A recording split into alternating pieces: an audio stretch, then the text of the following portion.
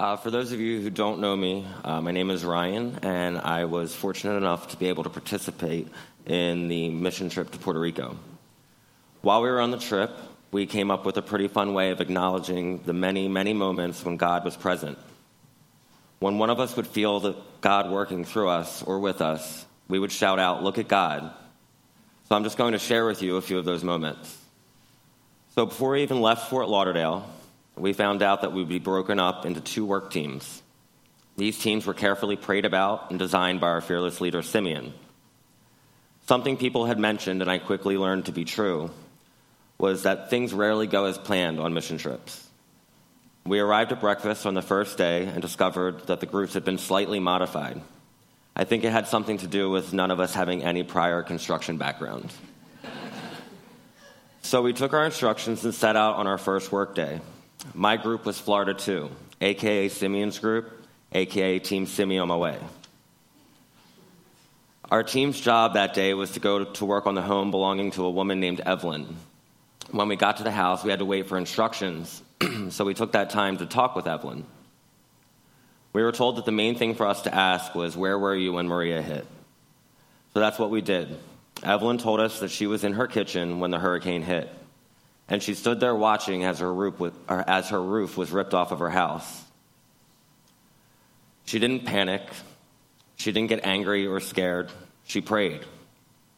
She told God to take her home if that was his will, because as long as she trusted in him and had faith, she was safe and protected. Evelyn knew something that I had never considered before. A house is just a house. Our home is with God. She stood there watching all of her possessions get taken, and she was at peace. Look at God. While we were at Evelyn's, we saw she had a couple of Christian posters on her wall. We asked her about them because they were in Spanish. She mentioned that there was not really anywhere in her area for her to buy Christian posters or decorations, so we said challenge accepted. During a late-night trip to Walmart, we came across a few posters and daily devotionals. We went back to Evelyn's the next morning to drop off the gifts. Evelyn was so gracious and said that she wanted to pray for us. It's kind of sad the amount of Spanish I know, especially considering I live in South Florida. In fact, before the Puerto Rico trip, I downloaded the Rosetta Stone app on my phone so I could learn some basic phrases. After a few months of studying, I could successfully say "me gusta bailar" and "me gusta cantar." Unfortunately, I like to dance and I like to sing are not things one finds himself saying too often in regular conversation. With that being said, this was my first experience of someone praying for me in Spanish. The cool part was that I didn't need to know the words to understand everything that she was saying. That was perfectly clear. The Spirit only speaks one language. Look at God. After we left Evelyn's, we loaded up the vans and went to our next work site. We were going to be working on Wilson's house. Unfortunately, we were not given an address, only coordinates. So we found ourselves wandering a neighborhood with no idea of what house we needed to be at. So we did what we knew. We asked the Lord. This put us on a new path. While trying to figure out what direction God wanted us to be going, we met an off-duty police officer who unfortunately had no idea who Wilson was, but did say that a nearby neighborhood had had a lot of destruction during the hurricane. So off we went. We started out that morning under the impression that we would be working on Wilson's roof, but apparently God had a different plan. When we got to the neighborhood, the first thing I noticed was that it overlooked the water, and it was beautiful. As we walked, though, I started to see the condition of the houses, or what was left of them. Most had been abandoned with no hope of rebuilding.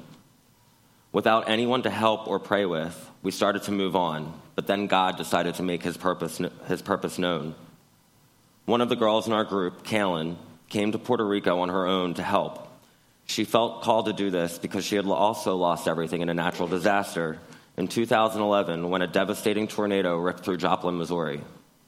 She decided that this was the moment for her to tell us her story and suggested that even though there was nobody there to pray with, that didn't mean that there was nobody to pray for. In that moment, we realized what God wanted us to know. So many people there lost their homes completely. Some lost even more than that. Lives were forever changed. Thanks to Kaylin and God working through her, we recognized we needed to stop and pray for the people who were not there to pray with us. We shared a beautiful moment together as Kaylin realized her purpose for being on that trip.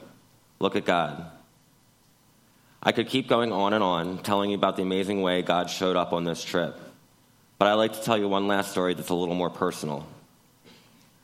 I know that most of the people here know us as Mike Chase's AA guys. I'd like to tell you what that means for me. I was not a good person. I spent a better part of my life being selfish and inconsiderate. And the only way I would do something for you would be based on what I would be getting out of it.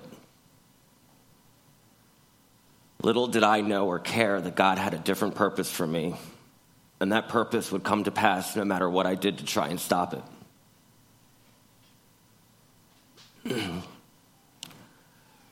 While we were in Puerto Rico, a fellow missionary named Lee gave us all temporary tattoos of Bible quotes. We picked the quotes randomly out of a stack, and for me, this was one of those moments where God was speaking to me directly. Job 42, verse 1 and 2. Then Job answered the Lord, I know that you can do all things, and that no purpose of yours can be thwarted.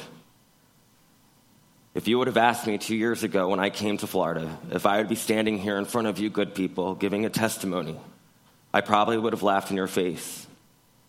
Luckily for me, though, God's purpose can't be thwarted. Look at God. So what's the takeaway from all of this? I've been racking my brain for the past few weeks as to what God's purpose was for me in Puerto Rico. While I got to meet some amazing people and be a part of a rebuilding process, I think the thing that really stood out for me is that you don't have to be on a mission trip to have a mission. There are just as many people here that need help too. I heard a story while I was in Puerto Rico that really stuck with my heart. There was a man walking down the beach one day, and hundreds of thousands of starfish had washed up onto the sand. So one by one, he picked them up and tossed them into the ocean. Another man came along walking by, and upon seeing the first man's hopeless endeavor, he stopped and asked, what's the point? There's hundreds of thousands of starfish. How could he possibly make a difference? The first man bent down and picked up a starfish and tossed it into the water and said, I made a difference to that one. The point is, I think we all have ideas on ways to help. I think if we got together and talked and let God do his thing, those ideas will become solutions. And then we'll all be saying, look at God. Thank you.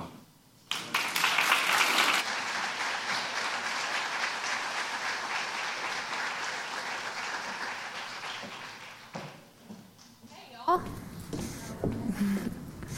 Good morning. All right. Nervous. So for those of you who I don't know, my name is Leah House. I have been a member here since before I was conceived, if you will. My parents were married in Watch Chapel on July 4th, 1993, which means that this week they celebrated 25 years of being married. And they're right there. Sorry. Having been a part of this church my whole life, I've been in every youth choir, been on every trip, been in every musical. And for lack of better phrasing, I guess you could say I was born into my faith, and I was able to keep it strong thanks to the family here at First Pres. When I went to college, I was fully convinced that my faith and my relationship with God was rock solid and about as good as it could be. But let me tell you, boy, was I wrong. My understanding of where my faith was and where it could be and where it should be didn't start to become clear until just recently, in the last 3-4 months. I went to a concert with my brother that really fired me up, and then I went to a conference with my brother's church in Miami that took my faith to another level. But the real turning point for me was our trip to Puerto Rico. For those of you who know my family, you might know that my mom is Puerto Rican. She spent a lot of time in Puerto Rico when she was younger, and we have a lot of family there. Some of our family left the island after the storm, and I actually don't know any of the people in my family that are there currently, but my mom is in contact with them through social media, so I've known that things were tough there for a while. I've never been to Puerto Rico before, and I always wanted to go, so when I saw that this year's young adult mission trip was to Puerto Rico, I immediately called my mom and said, I'm going. Initially, I was really nervous because having been away from First Pres for so many years, I didn't know the overwhelming majority of the people going, but I eventually saw this as an opportunity to make new friends. Having gone on several mission trips before, I knew that we were not going there on vacation by any means, but nonetheless, I was really excited to be in a place where my family lives and calls home. I couldn't help but be completely and utterly in awe of the beauty of the island as we were driving from the airport in San Juan to Guayama, which is where we were staying and working. I remember thinking, man, God did that. The area in Guayama where we were staying was very run down and had clearly been absolutely devastated by the hurricane, as was most of the island, all of the island. Initially, it was really sad, but I felt joy because I knew that we would be doing good work and making a lot of people really happy. The first night we got there, we got settled in, we ate some food and called it a night. But the next day, my group headed over to Group 2, Florida 2. See me on my way. Headed over to the home of Evelyn that Ryan spoke about. Our project there was to finish the final touches on a roof that a previous group had been building. While several guys were getting a head start on the roof, a handful of us went inside and spoke with Evelyn, and that's where we learned, thanks to Rob Jackson's phenomenal translating, by the way, that she was standing in her kitchen, like Ryan said, saying, "Lord, take my house. I don't need any of this as long as I have you." When I heard her say that, I thought, wow, I have a lot of work to do. Through the course of the day, we did a few prayer walks and met some other people in Guayama. It was incredible to me how many of them had a similar reaction to the hurricane as Evelyn. Take everything I have. I don't need it if I have you. When I heard these folks who had almost nothing talk about how grateful they were to have God, I was almost embarrassed for myself. Embarrassed that I lost power for 8 hours during Hurricane Irma and was mad about it. Embarrassed that the tap water that comes out of my sink doesn't taste nearly as good as the stuff you buy from the store. There were so many things I didn't even realize I cared about until I heard these people being so grateful for the few things that they had. Not only was my life changed by my experience in Puerto Rico and the people that I met there, but I think the biggest change in my heart was because of the people from this church that I didn't know before this trip. Ryan mentioned Mike Chase's AA guys. If you don't know the AA guys, you're really missing out.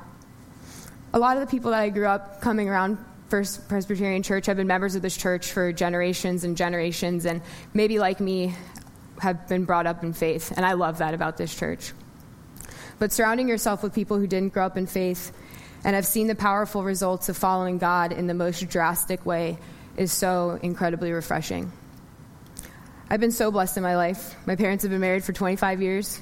I have the most incredible brothers. I haven't dealt with a lot of the struggles that so many people that I know have had to deal with. Being as fortunate as I've been, I didn't know that I needed guys like these in my life to inspire me and to relight the fire in my heart for Christ. Sorry. I mentioned before that I recently went to a conference with my brother's church, and at this conference, Brooke Fraser of Hillsong Worship was speaking. One of the things she talked about was remembering your before Christ life. I don't feel like I ever had a before Christ life since I was raised in faith, but I do feel like I had a life where I was lost and I had no idea that I was. Brooke said that her before Christ life haunts her in the best way, and that every time she opens her mouth to sing, she remembers the metallic taste of the emptiness of a life without Jesus. For 4 years, maybe longer, I've had that taste in my mouth. When I was in college and when I lived in Colorado, I always came to church when I visited home, but for some reason, it just didn't feel like the home it was before I left. I didn't know why I felt that way at the time, but now I realize that it's probably because of my own insecurities and my lack of faith. Proverbs 27:17 says, "As iron sharpens iron, so one person sharpens another." The people that I went with on this trip changed my life, and most of them don't even know it.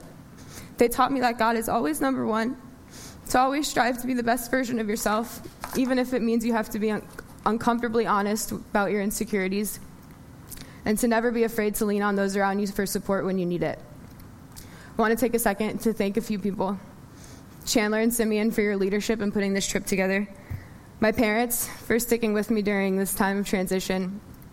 And I want to thank everybody who made this trip possible for all of us. Your support financially, emotionally, spiritually means everything to us, and none of this would have been possible without you all.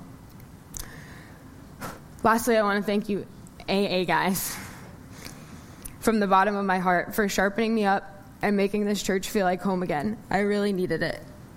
Pray with me. Lord God, thank you for the gift of this church family. Thank you for giving us the opportunity to serve others and make your light shine brighter. Thank you for making yourself so apparent to us and guiding us through all we do.